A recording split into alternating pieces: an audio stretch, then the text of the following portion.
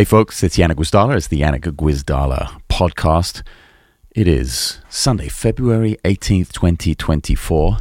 I have set myself the goal of exposing, of revealing, of sharing, shall we say, being transparent with all of the basic running costs of what goes into maintaining the several small businesses that sort of make up my life as a musician. The thing that started out as me being a bass player, just a bass player in air quotes, and what has become, really several quite different small businesses, and most of them I'm sure you're well aware of if you follow the channel and you see what I do with YouTube and the books and the music and the bass playing and all that stuff.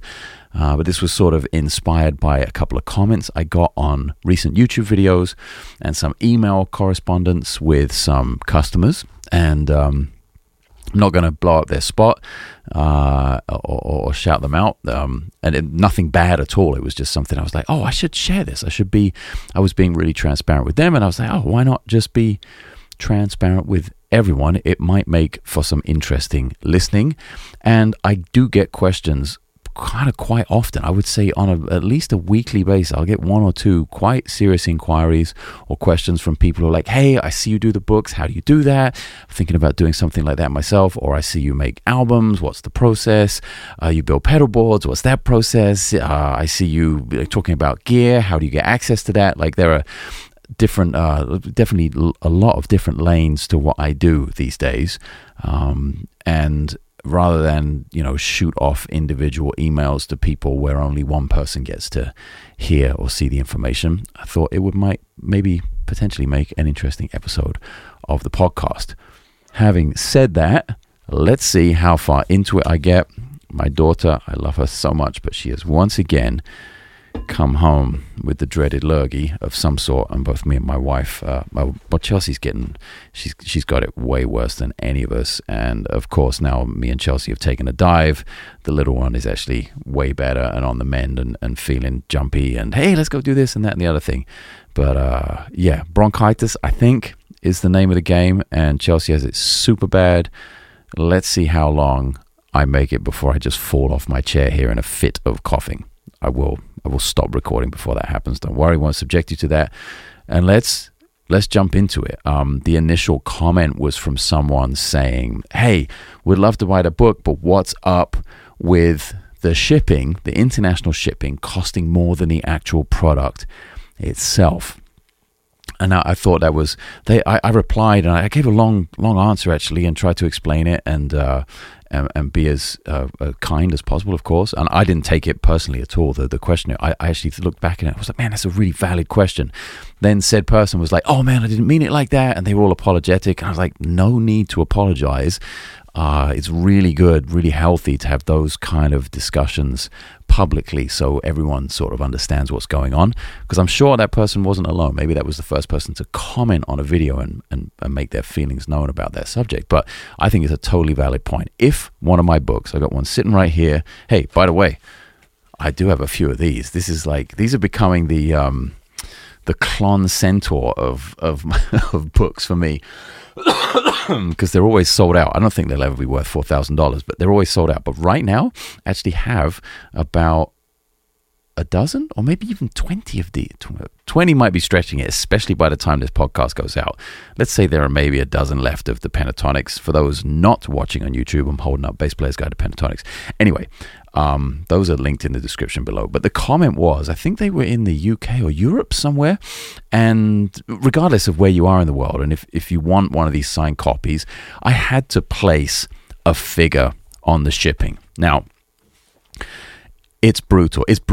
Trust me, it's brutal from both sides. And what I'm going to share with you today is, you may leave this podcast thinking, why the fuck is he doing that? Like, why would you take such a hit on something like that? But I will explain all. The concept is these books are $25. They're $25 on Amazon. They're $25 on my website. If you get them digitally, they are $25 if you want a signed copy.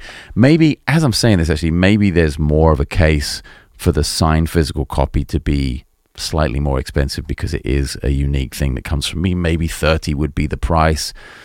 then technically the shipping would be a couple of bucks under the cost of the thing. Either way, it doesn't make it a cheap purchase. So to answer this person's question on YouTube, I kind of laid it out. I was like, well, here's the thing.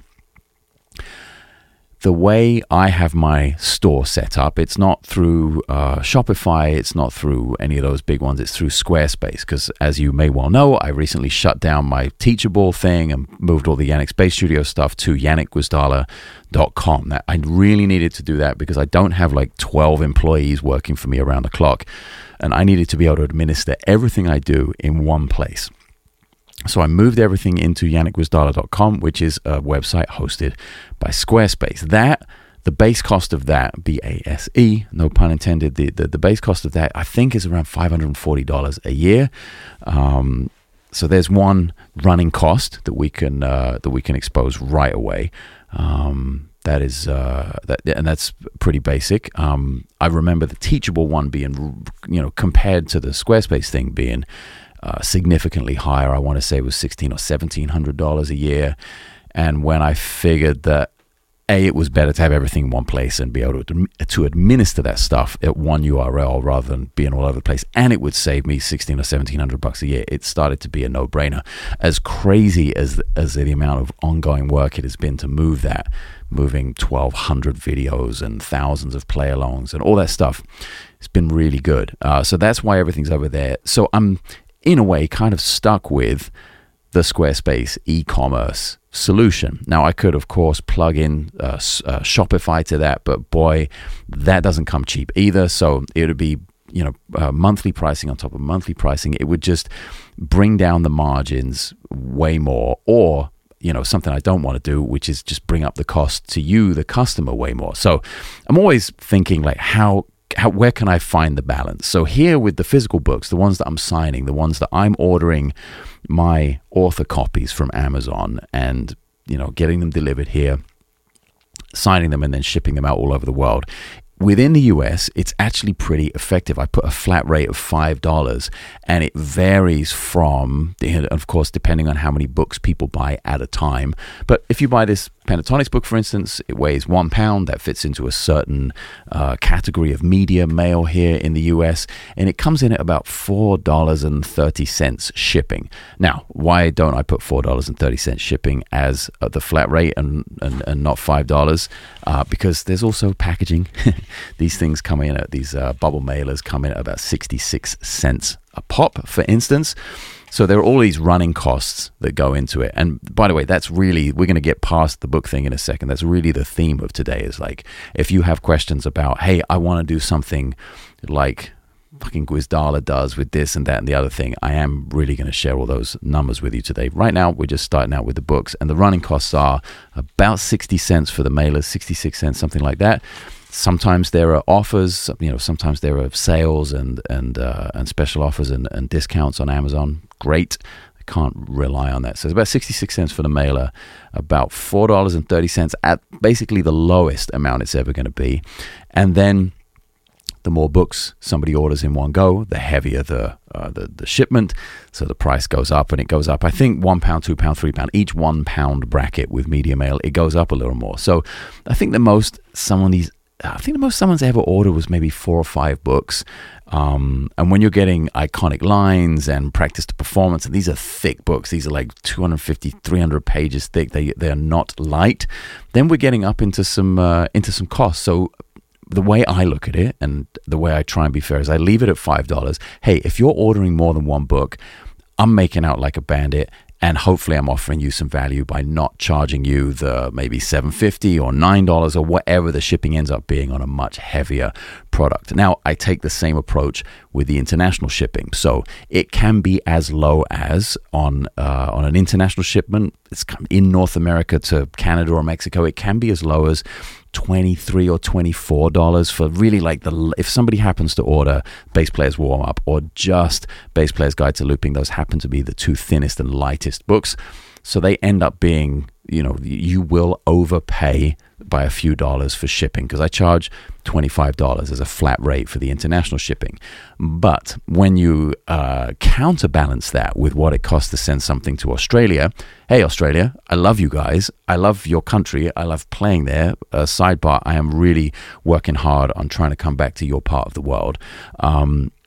But when I send something to, Perth or Sydney or Melbourne or something, we're looking more in the range of $37, $38, $39. So when my international shipping is a flat rate of $25, I have started putting a $2.50 per item in the order, just to get me a little closer, cut the losses a little bit. I'm still not breaking even on the shipping for the really expensive ones. I sent something to the very north of Sweden the other day, and it was, I think, quite a random destination. I think that was why it was so expensive, and it was sort of like $42, and that was before I started doing the $2.50 an item thing. So it was $17 more in shipping than I had charged. Now, it does very marginally get offset by the people who pay a couple of dollars less, people who pay a couple of dollars more, and the happy medium is kind of in the $25 to $27.50 range. So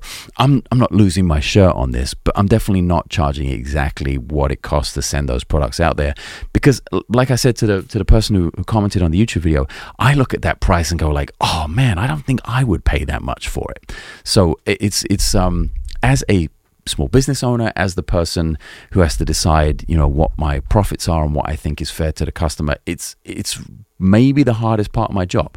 I think it's probably harder than learning giant steps or playing, sight reading a show under super high pressure. I think that's actually something I worry about, and maybe even spend more time long term on thinking about that.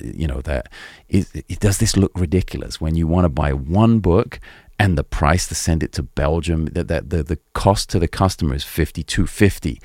Like, the book is $25, the shipping is $27.50 to Europe. It's $52.50 to get this book signed. So that's it can be a bit of an alarming number to some people. But here's the thing. Here's where I think there's something for everyone. If you don't have that kind of money, and if it's not important to you to get it signed, that's what Amazon's there for.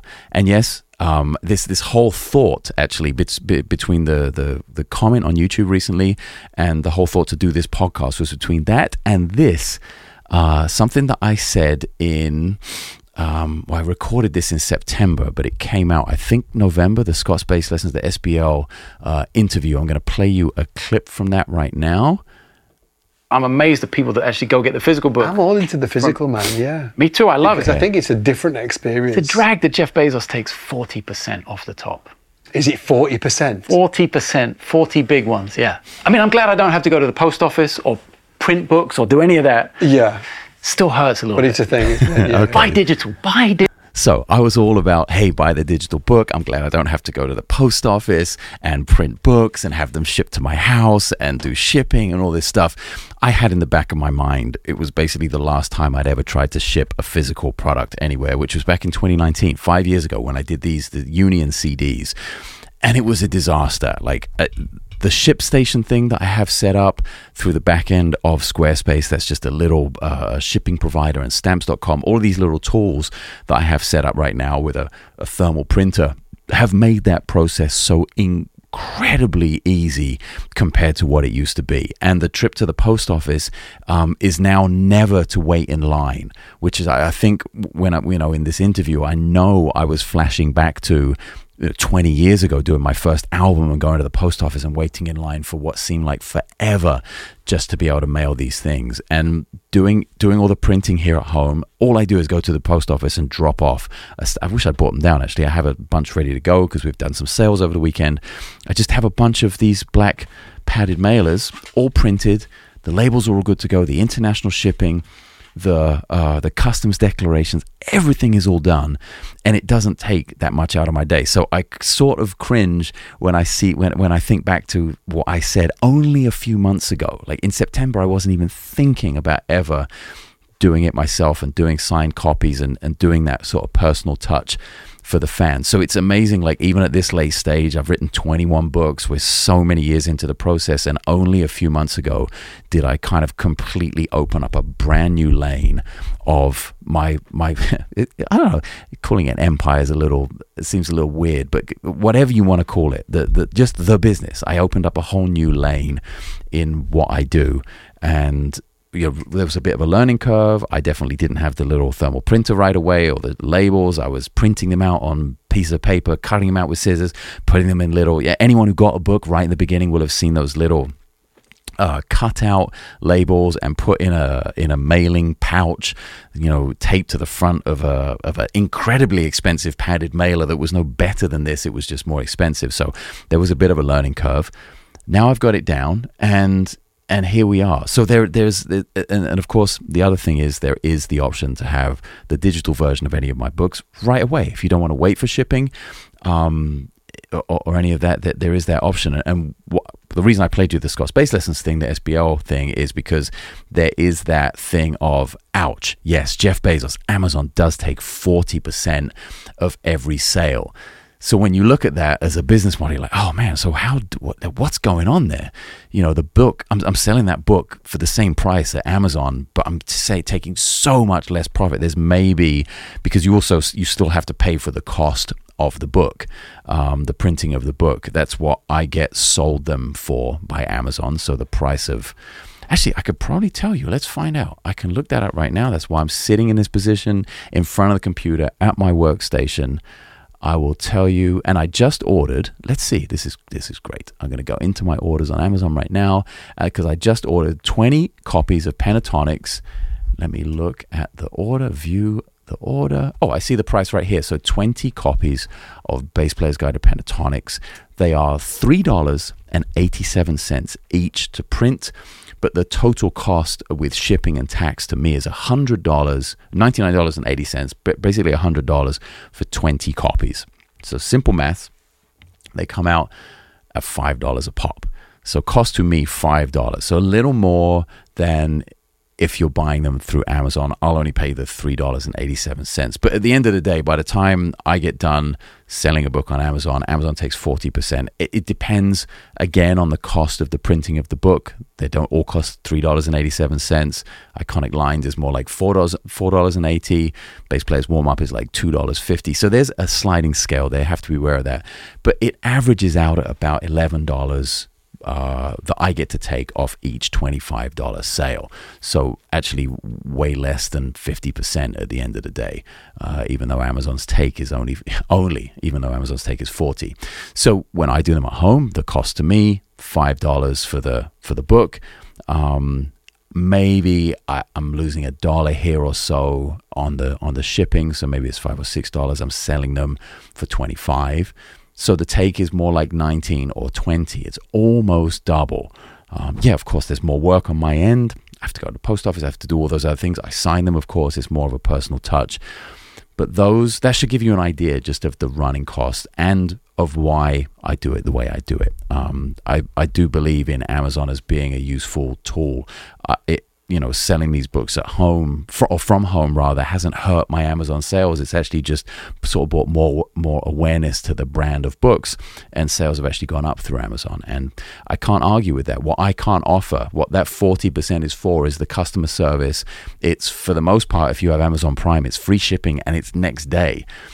Media mail in the US might be fantastic and economical and only $5 or so for you, the customer, but it still takes 4 or 5 days to be delivered. So it's just really trying to have as many options, or actually not as many options, but the 3 options that I have is trying to make those options work for everyone. So if you're not into the digital thing, but you don't have the money for the signed one, there's that option in the middle for Amazon. And it's going to be quick and efficient. Amazon are pretty amazing as a company. There's a reason they're the biggest, online retailer on earth and in history, I would imagine, at this point. So those are sort of the running costs of the books explained a little bit, I hope. I hope you're still with me. This isn't boring the pants off you. As soon as I saw that comment, and then I remembered this SBO interview, I really started to think about it. I was like, oh no, this is important stuff. This is not bullshit. This is like everyday. This is an everyday thing for me. It's something I have to think about and develop and build strategy around. And it's something I want to share, something I should share as well. Now, all the other tentacles, shall we say, that I have out there that are related to music and to my career and what I do on a daily basis. I'm sitting here looking at Dual Lock because another running cost, although I have deals with certain companies for instruments, for strings, for amps, for all kinds of stuff, there are certain running costs. I'm super fortunate. Well, I mean, I'm really, really fortunate. The quality of people that I get to work with at these companies is amazing. That's the fortunate part. They've come about through hard work. So it was never just, oh, I got lucky. So I don't want to say I'm fortunate in that sense. I'm really fortunate that the people I work with are amazing people. But the reason I'm working with them is through 3 decades of hard work, basically. Definitely don't want to beat around the bush with that. But there are a ton of things in my life that don't just fall through the front door or arrive in the mail out of thin air, like real running costs of stuff like Dual Lock. I don't have a deal with 3M every time I want to build a pedal board, or with Mogami cable, or with the with the 1/4 inch what do you call them, 1/4 inch plugs. And no, you don't call them plugs, do you? What the fuck? My brain is fried. So fried. You know what I mean. When I'm building my own cables to make pedal boards, all of that stuff is absolutely a running cost. So whenever you see an episode of the Pedal Studio, you see a bunch of stuff plugged in, or you see a pedal board build, there's more often than not a lot that has gone into that that was absolutely not for free, and that's a running cost of that sort of lane of my life. Now, that is multi-pronged as well. That, of course, provides me content and material to make fun videos, like I say, making cool sounds with cool stuff on YouTube for the Pedal Studio series. And it also is part of my professional bass playing life. So those are some running costs right there. I feel the coughing is going to start so soon. Oh man, I've got so much to get through. I'll tell you another quick running cost on the books that I didn't start thinking of because I've never ordered them on this kind of scale. It's like, look at this pile of books right here. They're all rejects. Like, the quality control isn't 100% at all with Amazon, and some of them show up. I don't know if this will really, if you can see this on here, but you totally can on the camera. If you go over to YouTube and look at this, like that showed up like that, and I have to eat that. That's what did I say? $3.87 plus shipping and tax. That's whatever that costs. That's a loss. There were 2 copies of, like, this came with a stain on it, like a mark. I can't sell that to you guys. That'd be really poor form. And just little things like that. I really specify whether the cover is glossy or matte, and then I got a box of 10-minute manuals, and half of them were glossy and half of them were matte finish. Just like, okay, I mean, that's not every single shipment I get, but we're sitting here with 1, 2, 3, 4, 5, sitting here with 6 books. That's $150 of sales that are not happening. So build that up over time. And I've only been doing this like 2.5 months, or not even, just about 2 months, sending physical copies out. So that is definitely a running cost that will start to accrue issues, shall we say. And then, let's see, there are so many things. I don't want to be like, just go off on a tangent of I don't want it to be like me. This is all about being relatable and about, hey, if you're out there and you do something similar to me, this is how I deal with it. So I'm not going to sit here and say, oh yeah, strings, whatever, basses, whatever, amps, whatever. I have to highlight that pretty seriously, that I am in a position where I don't have to pay for strings, I don't have to pay for amps, I don't have to, well, if I want, I can pay for basses, but I have been fortunate to be gifted some basses recently. And of course, most of you, if you follow the channel for a while, know my history with instruments by now. I've made plenty of videos about it. So yeah, if you are out there trying to put a budget together and figure out what your realistic running costs are for what you do, and the bass playing, the actual music playing portion of your life, that is going to be something to factor into. into that equation, should I say. And that's something I had to do early on, obviously. If we wind back 20 plus years or something, I didn't have any of these relationships with companies. And I wasn't in a position to just, oh yeah, give me that, I'll send that over there, and yeah, I'll take 5 of those. There was none of that. There was like, holy crap, my amp just died. How the fuck am I going to replace it before the weekend when I have some gigs that don't even pay enough to buy the case that it goes in? So don't get me wrong, I've absolutely been there a lot, and still am. For instance, like I have to talk about the running costs of how you are listening to and or seeing this, wherever you get podcasts, or if you're watching on YouTube. There are all of those kind of things, and like the non-musical things, the cameras, the microphones, all that studio gear stuff, which is about to hit me right where it hurts, because the camera I'm filming this on the body hasn't been updated. I haven't bought a new body since 2015. So back into 2015. So it's been 8 years and change, 8.5 years. In the world of cameras, that's like 1,000 years. It's basically prehistoric at this point. So that's a running cost that's about to hit me right in the balls very soon as well, because I have some. Should I talk? No, I shouldn't reveal it. I should reveal it close to the time. But I'm traveling a little bit, like some out and back days here and there, to do some super fun filming and have guests on the podcast. And as I was thinking about it, I was like, oh yeah, I can't take this stuff out there. There are so many dead pixels on the sensor of this old Sony A7S II. It's got to go. I mean, it doesn't have to go, but it can be, for my main cam, it definitely has to be replaced, and as soon as possible. And that's something I want to do before, I think it's got to happen in the next 3 weeks, basically. So that's something that's going to hit me where it hurts. Would I love to get the newest, the best, the FX30 or the FX3 even? Yeah, sure. It's not going to happen. I'm going to be realistic about it. I'm not going to go out even and get I want to stick with Sony because I have Sony lenses. I don't want that to be an extra expense, but I want to be sensible about that. And I'm actually, this is a good time to bring that up. I'm actually selling a bass. I'm actually selling something that's here to not replace it with another bass, but to use that money to get the right upgrades I need on the camera side of things to really help take the YouTube channel up a notch, and to really sort of fall into line with what it is to be a video producer on YouTube in 2024. So I have a 5-string Mayones Jabba Custom 5. I'll link it below in the description of the video or in the show notes if you're only listening right now. It'll be available through my website. I think all the shipping info is there. I'm not sure about international shipments. If you're not in the US and you're interested in the instrument, then shoot an email. Send an email to the website. If international shipping isn't available, I can't remember what I put up on there off the top of my head, but I'm getting rid of that. It was like, it's been with me for 10 years. It was part of an endorsement deal to make a bunch of videos to promote that new Mayones Jabba line, back in, it was 2014. It was literally just over 10 years ago. I've had it a decade.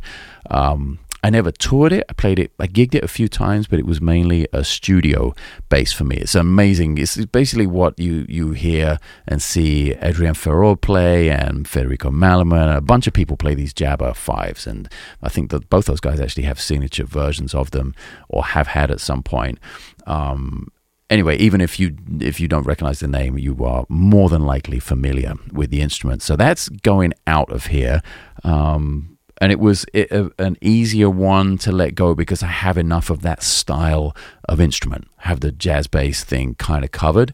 And especially with that new 6-string that I just got from Mattison, it felt like the right time and sort of the perfect way to like not get a crazy amount of money for it, like not try and screw anyone over, but actually cover some running costs of upgrading the camera gear and being able to make more stuff for you guys to listen to and to see. So that's yet another element of the business. Things come, things go, and I've got to say that in the past I have definitely just bought, and rarely sold anything. And I'm really trying to get into the frame of mind of like, okay, if something's coming in, something should really be going out at the same time. As you can see behind me, just pedals alone, albeit a lot of pedals that I get for free. So that's not a great comparison, but needless to say, I have way more stuff than I could ever possibly need as a bass player. So I really want to get into that more minimalist thing, first of all, to have space and not to be distracted, and then to really be in that place of like, okay, if something's coming in, if I really need something, let's get rid of something that I'm not using or perhaps has come to the end of its useful life for me, then it could go to a much better home. So has started to become a really important part of my business model personally behind the scenes here. And I think I know, as I've done it a few times over the past few months, I know it has helped me immensely keep track of things and to not let, it's really easy. I'm sure you're aware to let spending get out of control when it comes to gear. That's an easy glitch that can happen in the brain, like right away. I'm sure I'm preaching to the choir here. I'm sure there are almost nobody that doesn't understand that. So yeah, that's happening, and hopefully that bass will fly out of here this week and go to a great home, and then you will see a pretty significant upgrade in picture quality over the coming videos.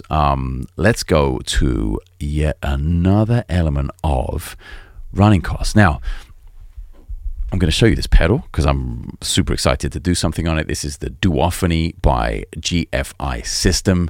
I used to have their stereo reverb delay pedal, which I thought was amazing. What was that thing called?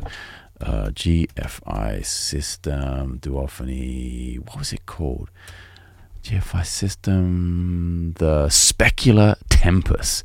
Yeah.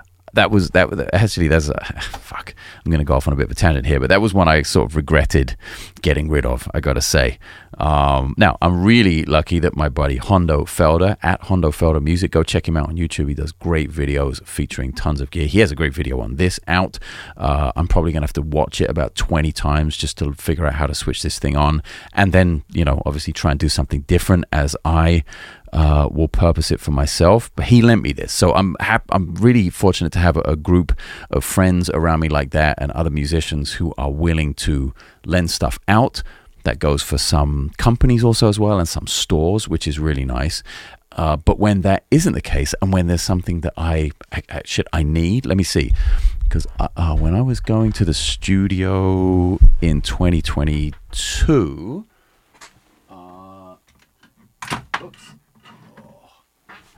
Let's see. Oh, shit. And they don't put their name. Oh, this is the Saturn. Why don't they put their name on this? God damn it. I really want to shout them out, but I've forgotten the name of the company. I needed a custom stereo. What do you call it? It's a switcher. It's an AB box, but it's stereo. So I could shoot two different stereo pairs out to the board, because we tracked everything in stereo on that One Way Out record. So that's a typical running cost. There are pedals. There are companies that they make so few units of what they make, like the Pladask Electric.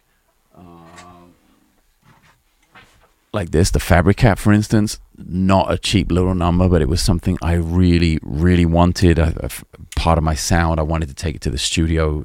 So there are things on these shelves behind me that were absolutely not for free. They were not sent to me to make videos on. I paid full price for them. Some of them don't come cheap. I think that was $2.99 or $3.50. Some of these boxes are pretty crazy. So those running costs can mount up after a while. And I sold a couple of pedals recently. Some things I just really wasn't using at all. They were big ticket, big box items that were, just sitting there. And I'm like, that's $450 right there. That one thing that I haven't used in 3 years is $450. I'm never going to use it again. Let's get it out here. It went to someone, actually I can't say who, it went to someone really well known. I was pretty shocked to meet them and drop it off to them. I'm a massive fan of what they do, but needless to say, it went to someone who needed it, and it went to a great home. Like, holy shit. I hope I can talk about that one day, because that was that was such a random morning here in LA. Dropping that pedal off I was like, oh shit, it's you. I've been a lifelong fan of this person. Anyway, there are moments like that. I was like, that's a $300, $400 pedal. Boom, out the door, so I can get some other stuff in that I actually need. Some day-to-day stuff or touring stuff, or I look ahead to to doing the Vital Information stuff this year, and touring with my own band. If the very last video I posted on my channel was about the Helauxy, I think it's the Helauxy Duo Mini. It's a little add-on for the HX Stomp. They were not a sponsor of the video. I just felt compelled to make it because it is an awesome product. Paid full price for it. A friend of mine showed it to me. I was like, oh, that's it. Really need that. So there are tons of little running costs like that. It's not like $350 pedals every week. There's no way. That's not sustainable. Not for me anyway. I'm not. I don't have it like that. So, those are some running costs. And just looking around, like the general upkeep of my studio space here and the stupid little things I have to do, like a new bulb for the big light, for instance. I need 2 microphones. I need 2 SM7Bs to do a podcast interview here. I need an extra boom arm. Man, that shit adds up after a while. So here in the US, I'm not sure what that is like where you are, wherever you're listening. A lot of those are obviously deductible. They are tax deductible items. So that's one way to look at it. I also have my entire setup structured as a business. So I can run everything through the business, and the business absorbs the expenses. I don't have to pay for certain things. I also don't get to write them off on my personal taxes, but the business does absorb a lot of the cost and also the risk of all of those things, which is something, I don't know whether that's unique to the US. I've lived here for forever, so I only know about what's going on here. Maybe you guys have similar stuff around the world. Maybe not. I'd actually like to know about that. That would be interesting. Like if you're sitting there like, well, shit, man, in Germany, there's no way you could do that. Or like, yeah, we don't get to write off, or we only get to write off a certain percentage. So there are certain things associated with music and running costs here that you only get to write off a certain percentage of. Things like meals and clothing and stuff that are, specific to being on tour. But other stuff, pedals, like literal gear that you need for your thing, for what you do, that's all like 100% write-off. So it'd be interesting to see what that is like in other parts of the world. In some other parts of the world, I know you pay 0% income tax. So some people have it way, I don't know if they have it better, but they have it cheaper for that. Of that, I'm sure, I'm well aware. Yeah, there are so many little things. Oh, and going back to like the cottage industry home thing as well, like it's all very well the books that go out in these little bubble mailers that are 66 cents, but when I ship a poster to someone, for instance, it's in one of these gargantuan things. I think these are like $2.50 a pop, and then the CD mailers for for that batch of Union CDs that I found, I think those were closer to 80 cents. So it's kind of incredible the arc of cost when it comes to shipping. That's something I'm getting into way more, obviously, these days as it's a daily thing.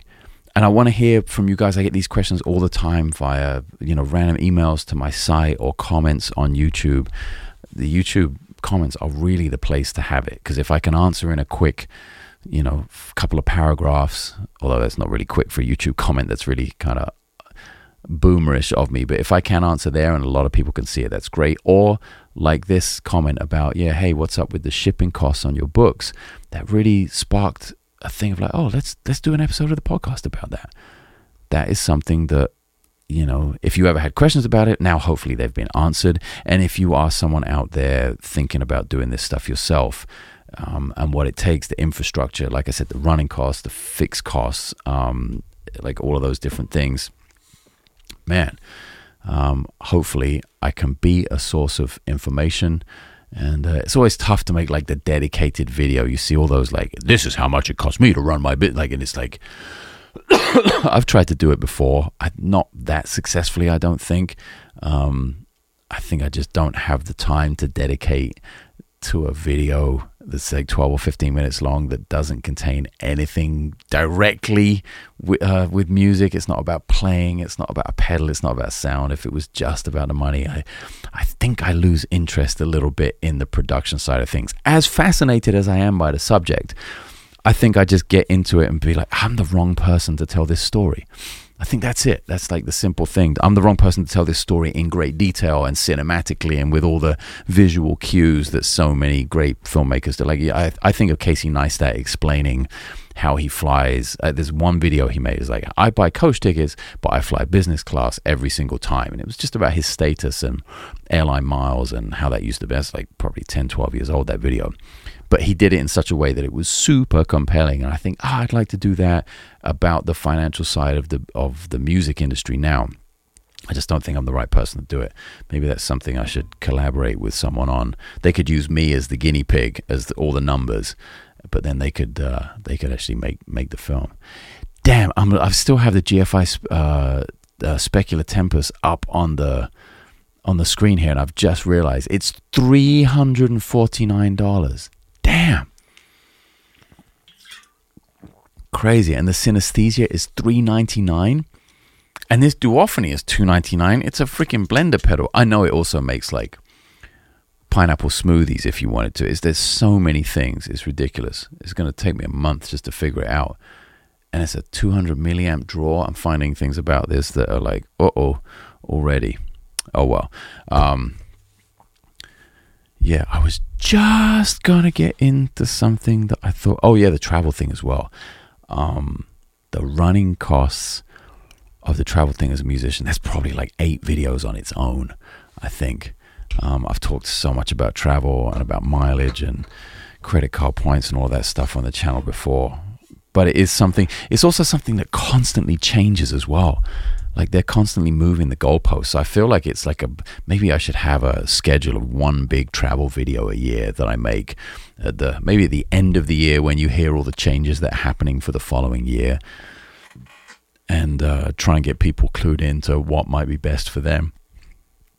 I was speaking to someone the other night after a gig, and they were saying they were headed out the next day, and we were talking about pedal boards and checking things, and he was saying like, I gotta get my pedal board in a carry-on. I was like, oh man, you don't check that shit? He's like, nah, this airline, that airline, and it was like a bunch of airlines, like different airlines, and no status on. I don't think he had status on any of them. Can't quite remember. But the bottom line was, we started talking about it, and I said, well, I check all my shit. He said, well, what if they fly you Southwest or Spirit or this, that, and the other? I said, I don't do the gig, I'll just stay home. That's where I'm at now. I'm 45 years old. I've been doing it 30 years. It is what it is. I'm not saying like, just be a bitch and just don't take the gig if they won't fly you first class or something. No, that's something I've decided that I need in order to leave the house. That's fine. That's a personal thing, and it's hurt me in terms of having to lose gigs. But that's something I'm completely at peace with.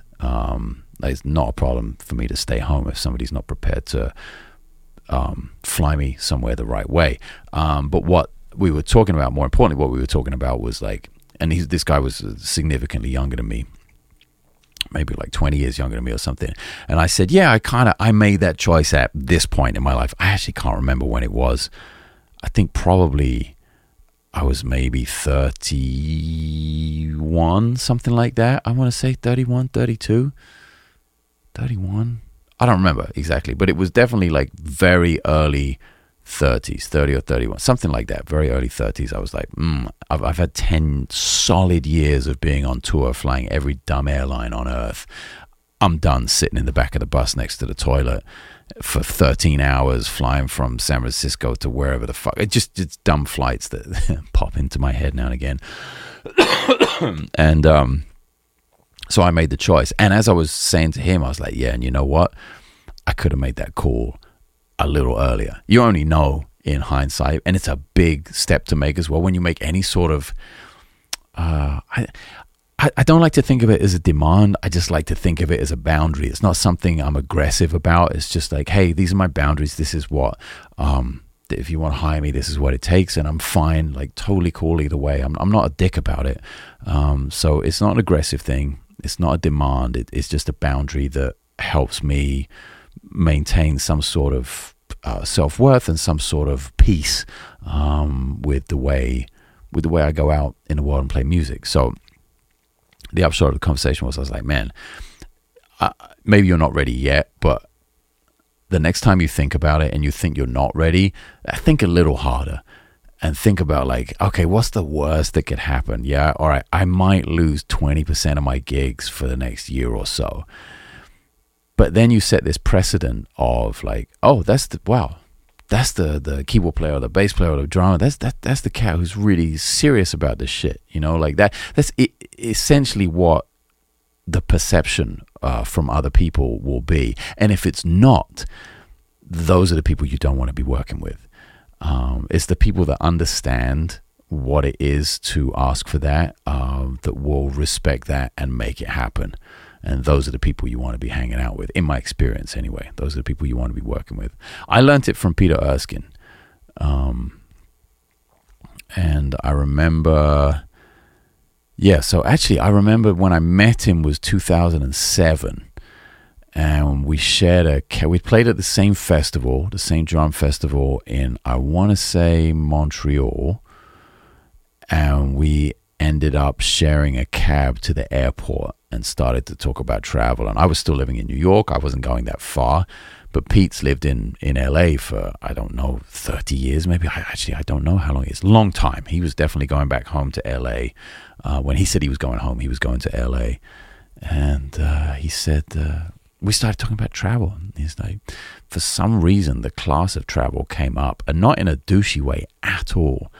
It was just like, who you flying with? Oh, I like to fly with United. Oh yeah, me too. And it might have been that actually. I think maybe we were randomly flying the same airline or something, and he maybe had status, or I was working on status, and I think that was it. I was working on status because I was already aware that I could get free upgrades if my status got high enough, and we were talking. That's what it was, and we were talking about that, and he was like, "Well, yeah, I don't need to worry about the status. I just ask for the full thing right away. Like he doesn't have to be, have miles with the airline. He just goes to the promoter or the artist and says, yeah, fly me business or fly me first." And he kind of circumnavigates all of that gaming of the system. I'm still gaming the system. I love it. If truth be told, it's a challenge. It's fun being invited to information with Steve Smith and Manuel Valera, because Steve is a 2.5 or 3 million miler by now, I think, on United. So we're all United guys, and we've corrupted Manuel into the same thing. And he hit like the second to highest tier the first year, like last year that he started doing it. So, it's a fun game, and now with the three of us all get to travel together, and we send each other we're kind of nerds. We send each other screenshots from the app, like with the little wheel, the progress wheel of status for the year. It's kind of a nerdy little game. So I get to do that for myself. That for me, I do that because I do so much with my own music. And then, when I go out as a freelance musician, as a sideman, it's about getting it done right. And, and also being prepared. I think we've gone off on such a such a different direction, but hopefully you're still with me. I think it's a good headspace to get yourself into, just knowing what your boundaries are, no matter what you're doing. Like there's that thing of like, I think, have I said this before? Maybe I've said this before, I don't remember, but like when you think about money and about saving money and being being sensible with your money and not getting bankrupt or into crazy trouble or something like that, I've found that the people most in tune with what works for them have like a couple of things in their life, like 2 things. And I've heard this from so-called experts as well. You take it or leave it. Take all of that stuff you hear on the internet with a pinch of salt. But that sort of resonated with me. There, a lot of people agree on like, pick 2 things in your life that you think you don't want to live without. It's like some people are like, oh, I like really good food, I like really good clothes. Okay, great, that's it. But you can't then add, oh, by the way, I like Ferraris and I like Richard Mille watches. Oh, and I've got to fly first class. You're like, no, two things.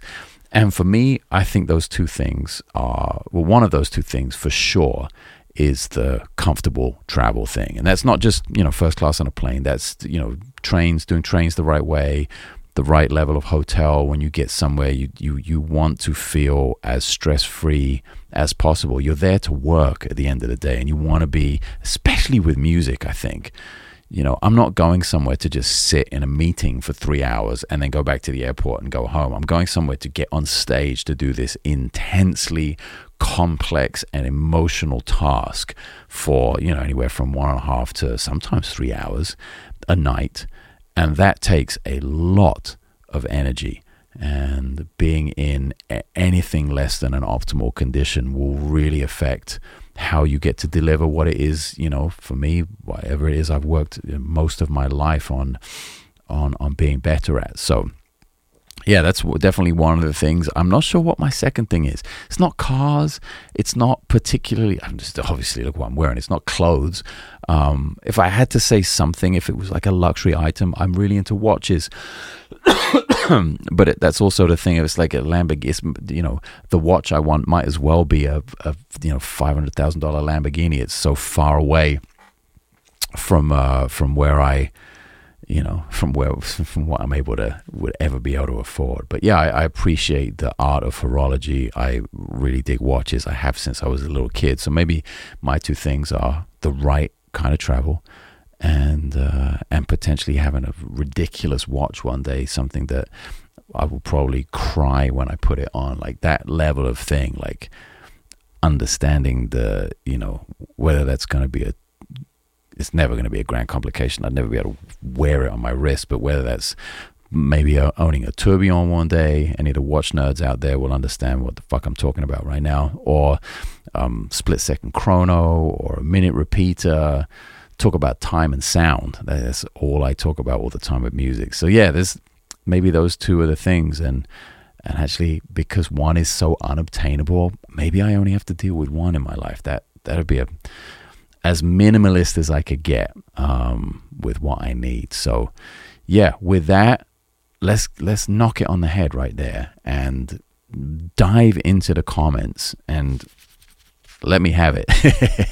No, seriously, leave some comments. Let's have the discussion. Obviously, I have no problem talking about any of this stuff. Like to be very transparent about it, and I'm sure I've missed 1,000 things in today's episode. It was really right off the top of the head, no research or preparation at all.